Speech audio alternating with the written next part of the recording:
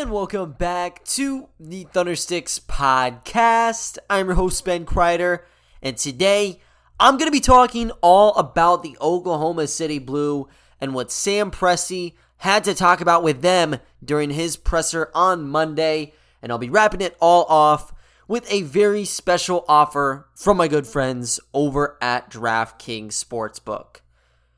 But guys, we're going to start today's episode a little differently, kind of on a serious note. If you've been part of Thunder Twitter for probably the last 2 years, Brandon Dale has been one of the kindest guys on the platform and in the community. And earlier this week, he did pass away. I just want to send my condolences over to him, his family. I know he was actually engaged. So just prayers to everybody, man. Just make sure you check up on everybody.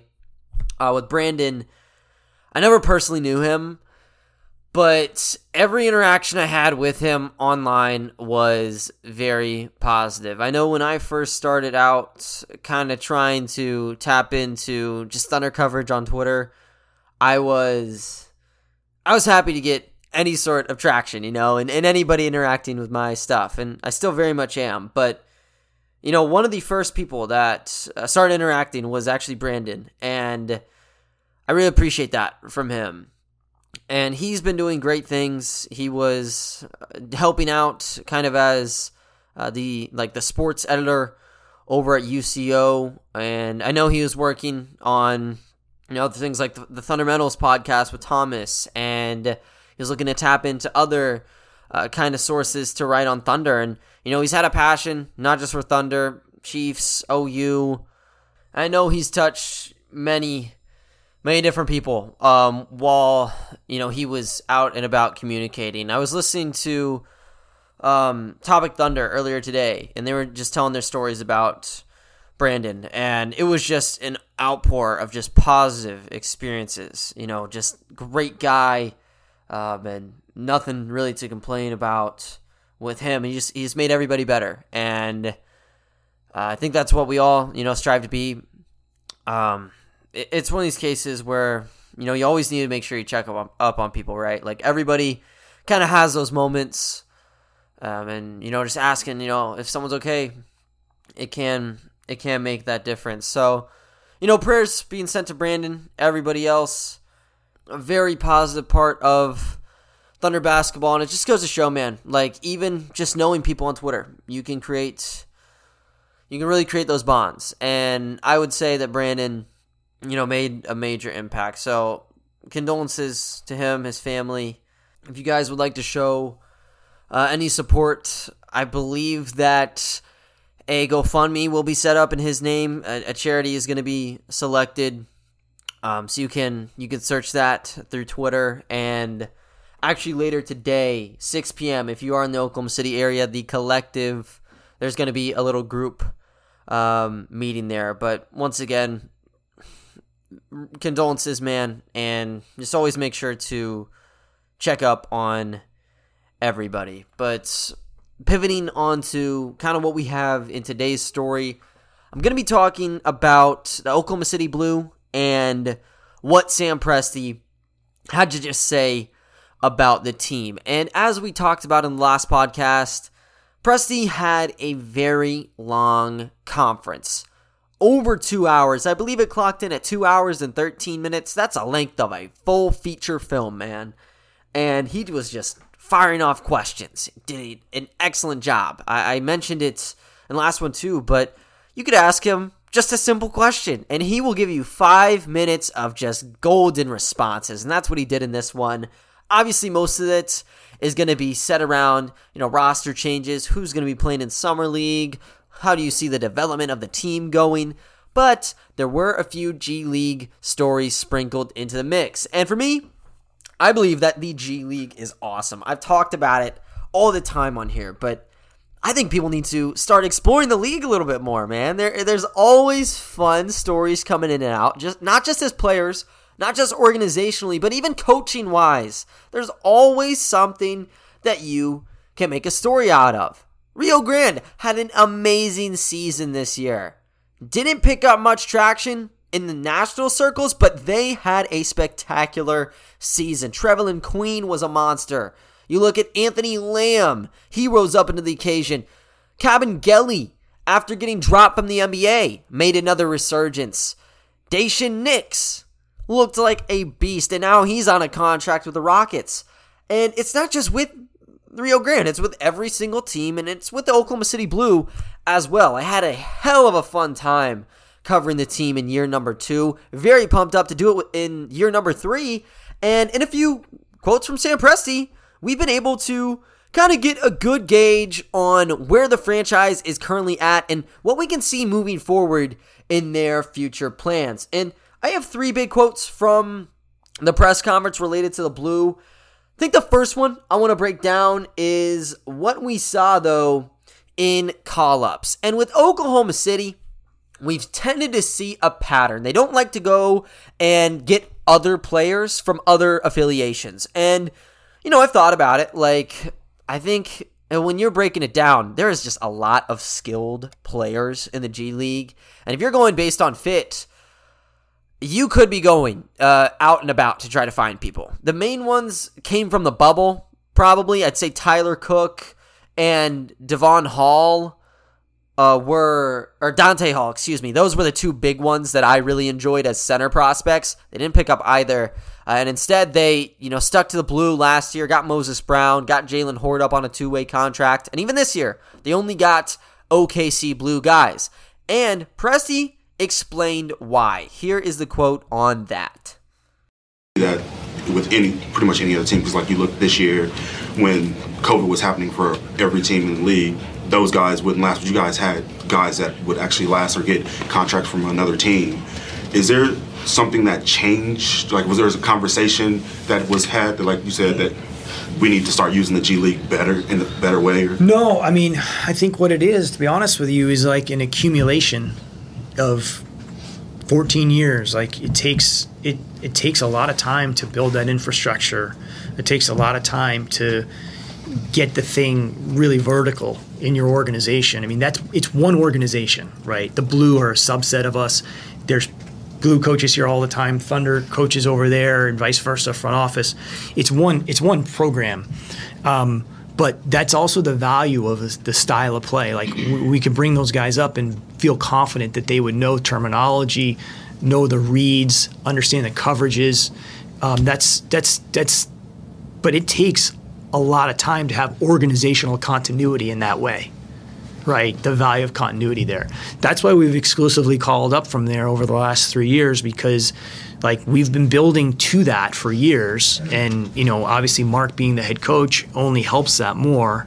But it's not. I wouldn't say it's a conversation. It was a conversation of, hey, we want one day to reshape the way the G League is at least for us is seen, and we're doing that, and we'd rather take somebody that is a little less talented and put them in that position than somebody that we have to fly in and teach them everything, not just on the court, but off the court too. So as you all heard, that was Presti's kind of take on the G League and kind of what we started to see in terms of call-ups. As for, the question, some of it did get chopped off. Basically, the ask was about how everyone has seemed to contribute coming out of the OKC Blues system, and that's kind of a rarity as to why that is. You don't see a lot of franchises kind of pull so much success so consistently out of G League ranks. So the question was kind of centered around, why is that the case? And that's why Presti kind of dipped into talking about why he's exclusively stuck to the Oklahoma City Blue. Mentioned that for the last 14 years, they've kind of just been building upon these principles.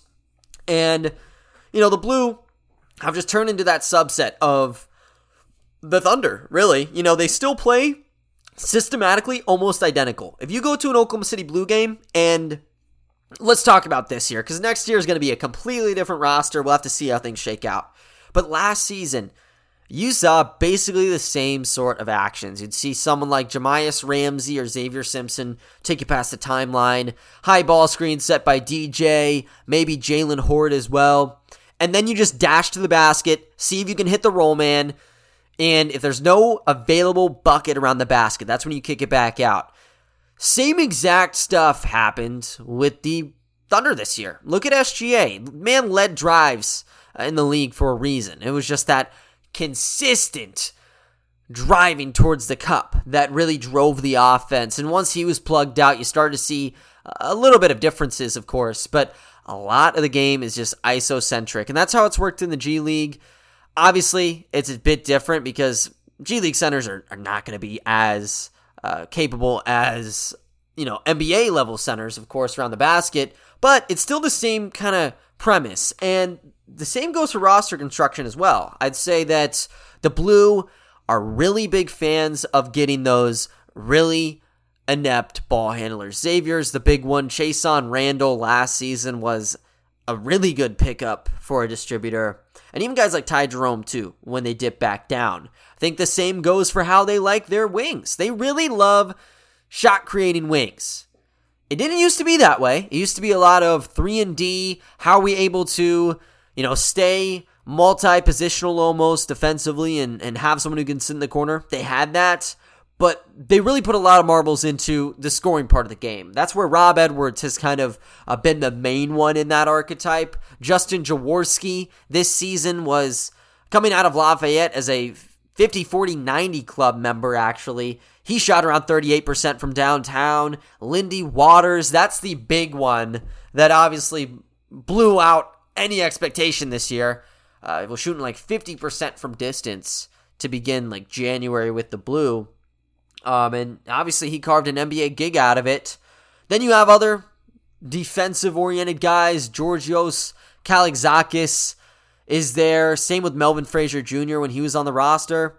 Then you start dipping into kind of more of those like stretch fives almost. DJ Wilson's the big one there.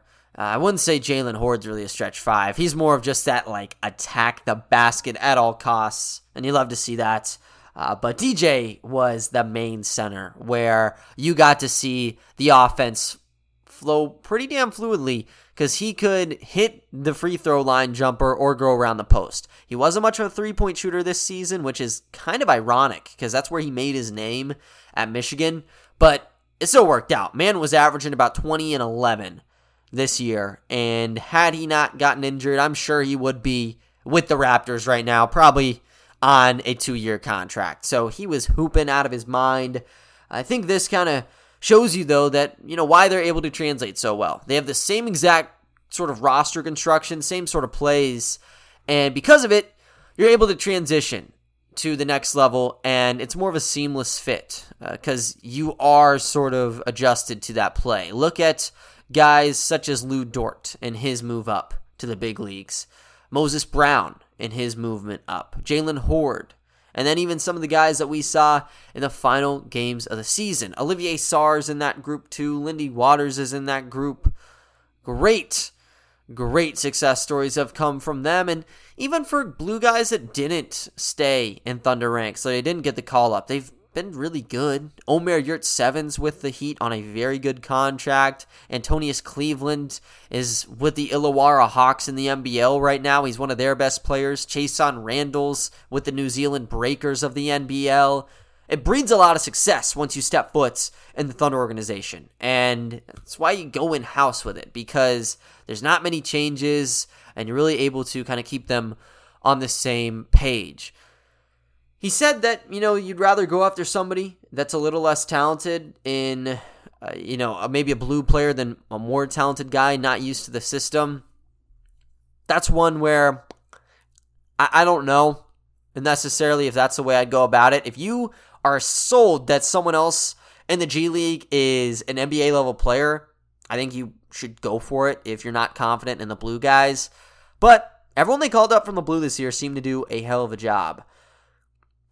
You can't really knock the philosophy because it has worked.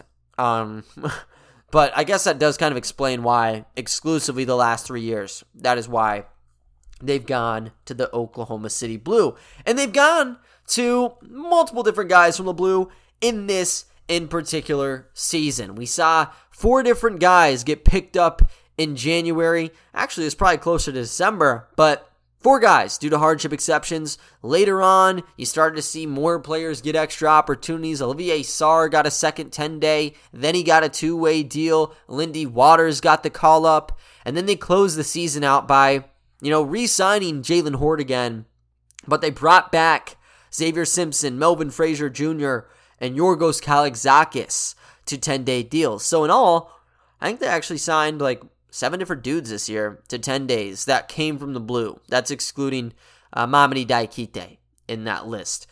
But 2 of them in particular I want to discuss. Xavier Simpson and Melvin Frazier Jr. If you guys remember, during Winter Showcase Cup play, Simpson was playing out of his mind. He had a very big game in the Winter Showcase playoffs, was kind of able to propel them to the finals, even though he really couldn't shoot a 3. Assist levels were off the charts. And for Melvin Frazier Jr., he was able to drop 15 points consistently with the Oklahoma City Blue. And whenever you start to see Thunder guys drop to the injury list over the last winter, I had the podcast where I was breaking down who I thought would get the call up. In that list, Melvin Frazier Jr. was number 1 for me, and I had Xavier Simpson kind of as one of those sneaky pickups. Thought that he was a valuable passer, but positionally, they already had a lot of point guards, so I don't know if it really made that much sense. Found out, though, from the press conference that both Melvin Frazier Jr. and Xavier Simpson were lined up to sign 10-day contracts with the Thunder in January. However, they fell through because they had COVID. Here's the quote from Sam. 4 games out of 82. We had some of those guys who we felt should have got called up during the year. We had Melvin Frazier coming up during COVID, and he had COVID. And Xavier Simpson too. So those are 2 guys that, and for a guy that's in the G League, to be on the cusp of signing that contract and then not be able to get that opportunity, we told ourselves, okay, we gotta see if we can help that situation. But I would have liked to have gotten to that sooner, quite frankly, and we didn't. And then we got in a situation where we're in 4 games left in the season, and we decided to give all the minutes to those guys. That's kind of the way it was for us. So that was initially a question kind of centered around just the hardship guys and how the decision was made to sign them when they were signed and why they were kind of front loaded so many minutes. The last 4 games, Simpson was averaging about 40 minutes per game, and I think he was leading the NBA in touches or something. It was a wild week for the Thunder to close the season out, and the same really happened for all 4 of the assignments. I know Veet was given a crap ton of minutes too. Rotationally, it was kind of a disaster, but it gave them a lot of reps. So the question was sort of why did Sam do it when he did it? And he really didn't divert it. He didn't tackle it very head on, but he did kind of mention that he wished he handled it better. I will say, in the game, I got to do media availability against the Hornets, I believe, second week of March or something. I asked Daigneault, if they were interested in a hardship deal. You start to see a lot of injuries. Have you looked into it? Mark said that he talked over it, and that's been a discussion that was had with Sam, but he wasn't really that interested by it, and he really wanted to kind of evaluate who was on the floor now. And they waited until the final week to finally pull the trigger on some of these guys. So with Yorgos and Jalen, I think those are 2 pickups that didn't come with any strings attached. They really liked them. With Xavier and Melvin Frazier, those are 2 where they definitely earned it too. But I think they were just being a good franchise. A little bit of hey, you did earn this opportunity. We're going to give you that NBA contract. Because the way that I view it is, in the G League, you have to be insanely skilled to even get a taste of the NBA level. You can't be a good G League player and make that NBA contract. You have to be great in an area. And with Xavier and Melvin, they both have been great in the G League. For Xavier, the last 2 seasons, he has been an excellent point guard, one of the best decision makers in the entire G League. And then he started to kind of gain that confidence to where he's taking post hooks like it's nobody's business. Sometimes he'll step it out to the 3-point line. And with Melvin, he's been a star. With Lakeland, he was ridiculous. He was getting steals like nothing. And the 3-ball was working. With the Blue and Wolves this year, he was still very consistent. And they got that contract. So when they gave out that call-up in December, in January, that is years and years of dedication paying off. But it got axed because of health and safety protocols. That has to be one of the biggest stingers of all time. And they had to go right back to the drawing board and continue to work. With Simpson, he continued to work on OKC Blue grounds. And even if he wasn't in the initial pack to be signed in January, by all means, he was probably the best dude suited up in a blue uniform to end the season. And with Melvin, he got traded, actually, in February for Robert Woodard II. And Woodard, about a week later, got signed to a 2-way deal by the Spurs. So that tells you not only the value that Rob Woodard had for the Blue, but how good of an eye Nazr Mohammed had, because he got picked up not even 2 weeks later by San Antonio. Anyways, Melvin continued to play with Iowa. He was one of the primary reasons the Blue actually missed the playoffs this year, but it turned out to be a blessing that he did that, because Iowa missed the playoffs, the Blue missed the playoffs, and that contract came in for them basically at the exact same time that playoffs would have started had the Wolves or the Blue punched their ticket in. So you got to see them both run some sets. For Simpson, you got to see his passing ability at full form. He only ended up playing 4 games, but you have to remember, the dude damn near dropped 150 minutes. I think he played over 150 minutes in that week, and he finished it out by averaging 11 points, 5 rebounds, and I think it was up to almost 6 assists in those games. Yeah, 7.5 assists. My goodness. So he was really turning it on in those games. And then for Melvin, Melvin did not have a good 10-day deal. He struggled, and it sucks because you saw a lot of people on Twitter not too fond of his play. And he wasn't that established. He shot less than 5% from 3 and 27% from the field. That doesn't tell you the story with Melvin, though. I think that he got to play 3 games, and in all 3 of them, he just caught that funk.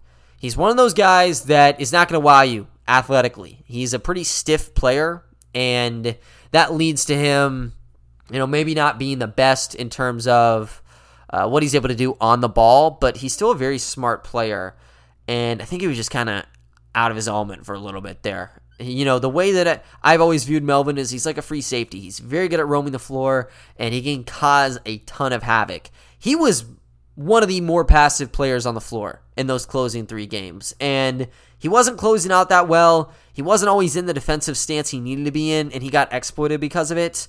And the offense also wasn't there for him, but I'm very happy that he got the chance. This was someone that I think has deserved that call-up for 4 years, even when he was on an NBA deal with the Magic. They didn't play him in the NBA. It was insane how badly he was handled by the Magic, dude. The Magic in the mid to late 2010s was not a good team when you're talking about how they were managed, right? But it was nice to see them back. And same goes for everybody. I said it, back in March. I thought they should have pulled out those hardship deals earlier because you can start to get those diamonds out. Had they had done that last year, maybe Omer was closing out the season as a bench prospect. Instead, you don't see him. You see him in a Miami Heat jersey, and he was very good when Bam was kind of out of the picture. But they didn't do that. I think when you kind of consider, how they've loved to go in-house, all these guys have been in-house, and, they've wanted to kind of give them an opportunity again. It makes sense why the scheduling was done as such. But that was kind of the take on the hardship deals.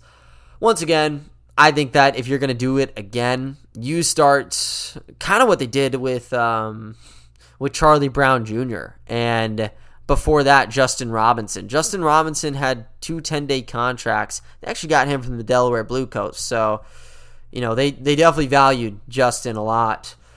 But give him that chance to get those 2 10-day deals out the way. When you have all those injuries, it doesn't matter. And then you can make that decision on, hey, let's give this guy a 2-way, or let's give him a 2-year contract with a non-guaranteed second year. Because that gives you a lot of room to play with, and it basically secures you a free agent prospect before he's able to hit the market, which is going to be very beneficial for you moving into your training camp. I'm going to round things out, though, with what we heard about where they might be playing, not just in the training camps, but in general next year. It's going to be a big one. But first, I want to let you guys know about a very special offer going on with my good friends over at DraftKings Sportsbook. The NBA playoffs are back, and that means next level basketball. Get in on the first round action with DraftKings Sportsbook, an official sports betting partner of the NBA. This week, new customers can bet $5 on any team to win and get $150 in free bets instantly. You win no matter what. All DraftKings Sportsbook customers can also bet during the first round with same-game parlays. Combine multiple bets from the same game for a bigger payout. The more legs you add, the more money you can win. Plus, place a same-game parlay each day with 3 or more legs and get up to $25 in free bets back if one leg doesn't hit. Here's what you have to do for the offer. Go ahead and download the DraftKings Sportsbook app now. Use promo code TBPN. Bet $5 on any NBA team to win their game during the first round of the playoffs and get $150 in free bets instantly. That's promo code TBPN at DraftKings Sportsbook, an official sports betting partner of the NBA. Minimum age and eligibility restrictions apply. See show notes for details. Moving on though, guys, I want to talk about the last quote we got from the Sam Presti Blue Talk, and this is arguably one of the biggest quotes we got from Monday's conference. Now, Presti said in this quote that, no one cares, but we're about an hour 30 into the conference. I definitely care. If you are a G League fan, this is very big news for the Oklahoma City Blue, and here that is. Do you think how close the teams are helps in a way? Because, teams that aren't even the same city. Absolutely. I mean, we have a challenge on our hands because the NBA or the G League doesn't want us playing in our arena next year. So, conversation probably not for the public, but it is an NBA arena, so it should be good enough for the G League. But I don't get into that. It's just, to me, it's about development is about players. It's about players. It's what's best for the players. We have NBA facilities. Everyone loves playing in our facilities, a hotel right there. I understand the G League has a view on how they want to be perceived, but I wouldn't want to sacrifice the environment for our players because, we don't have enough people in the stands. I get it. We'll try to get some more people there for the G League games if that's the key, but the G League is for development and to help our parent team, have them be ready for that. So that's how I look at it, but I'll fill you in once we know exactly how that's going to go. But we got to find a solution there. We're not a major metropolitan city where there's a million small venues everywhere. And, we have designs on maybe potentially doing something locally where we build to have our own G League facility. But we can't do that and execute a plan like that would be great for the community if we're renting everywhere. So, again, these are not issues that people really care about, but we're an hour and a half in, so that's where we are. So that was a big drop from the Blue Batch right there. The Blue could be relocating, and this is one where it definitely sounds like, for a fact, you can say for a fact that the NBA and the NBA G League do not want the Thunder or the Blue playing in the Paycom Center again.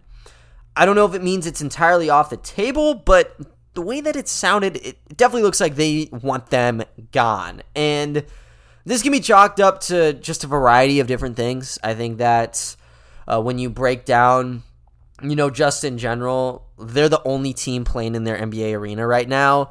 And the branding is not very high level, right? Like, all these other teams, they have their own stadium, they have their own complex where it's maybe not as big of an arena, and kind of the whole like lower bowl is going to be filled out a little bit.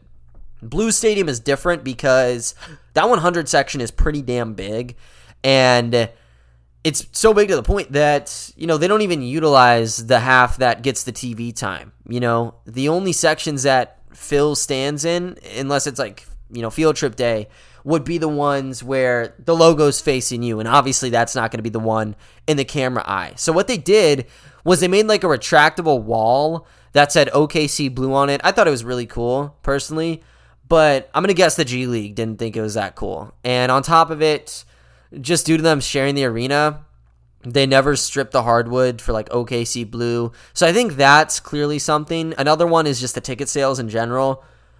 It wasn't like no one was at these games, but I think if you were to put like the attendance numbers, even though they're not publicly available, down, the Blue would be probably in that back end.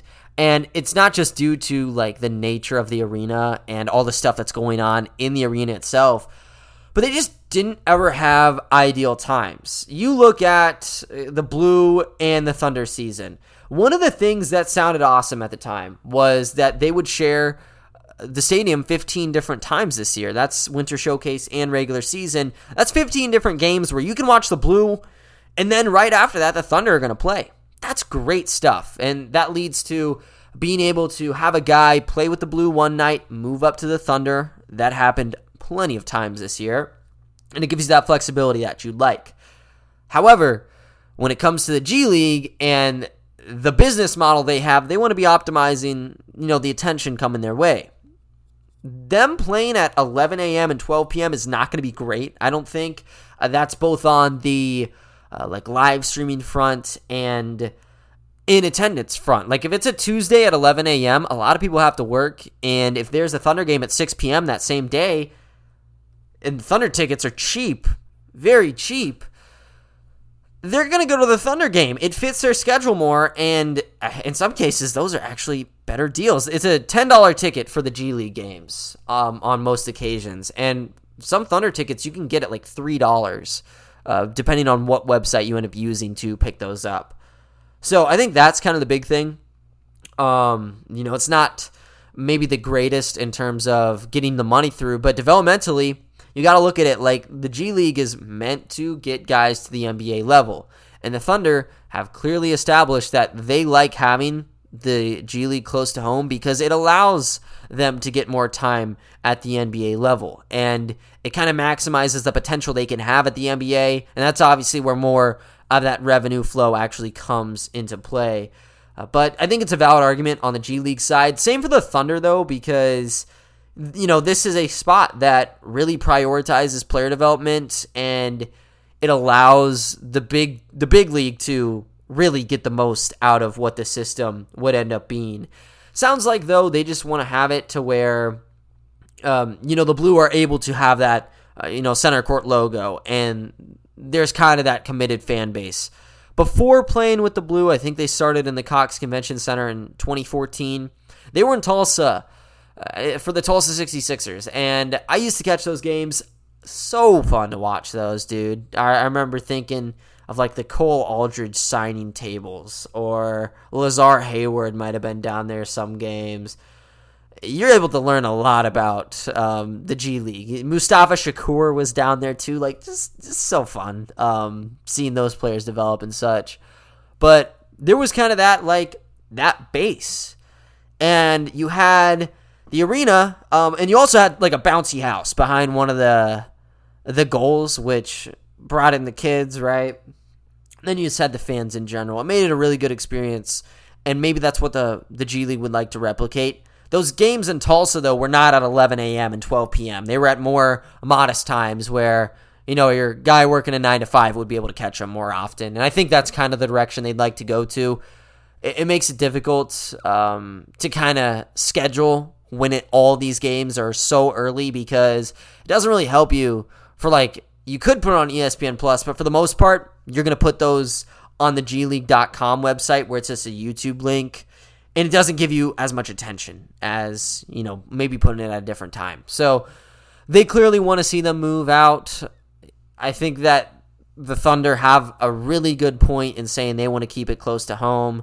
They've utilized that assignment system so much the last 2 seasons. I'm sure they continue to do that.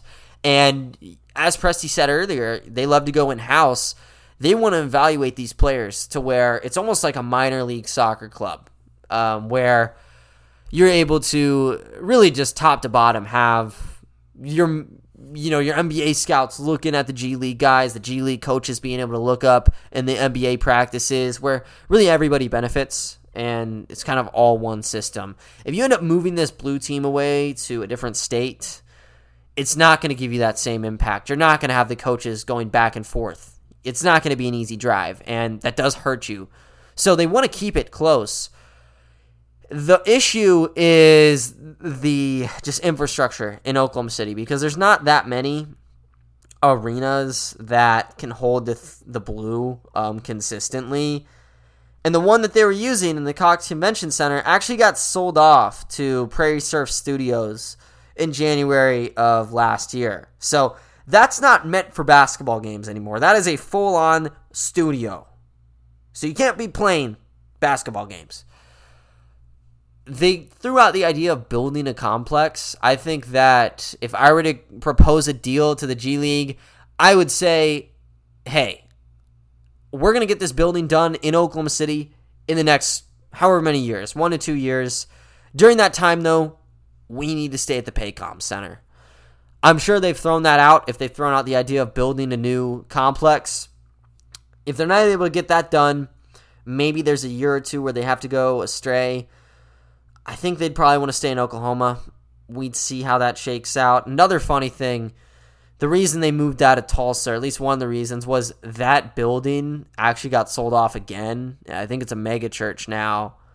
So a lot of this comes down to just like where the ownership lies in these types of facilities.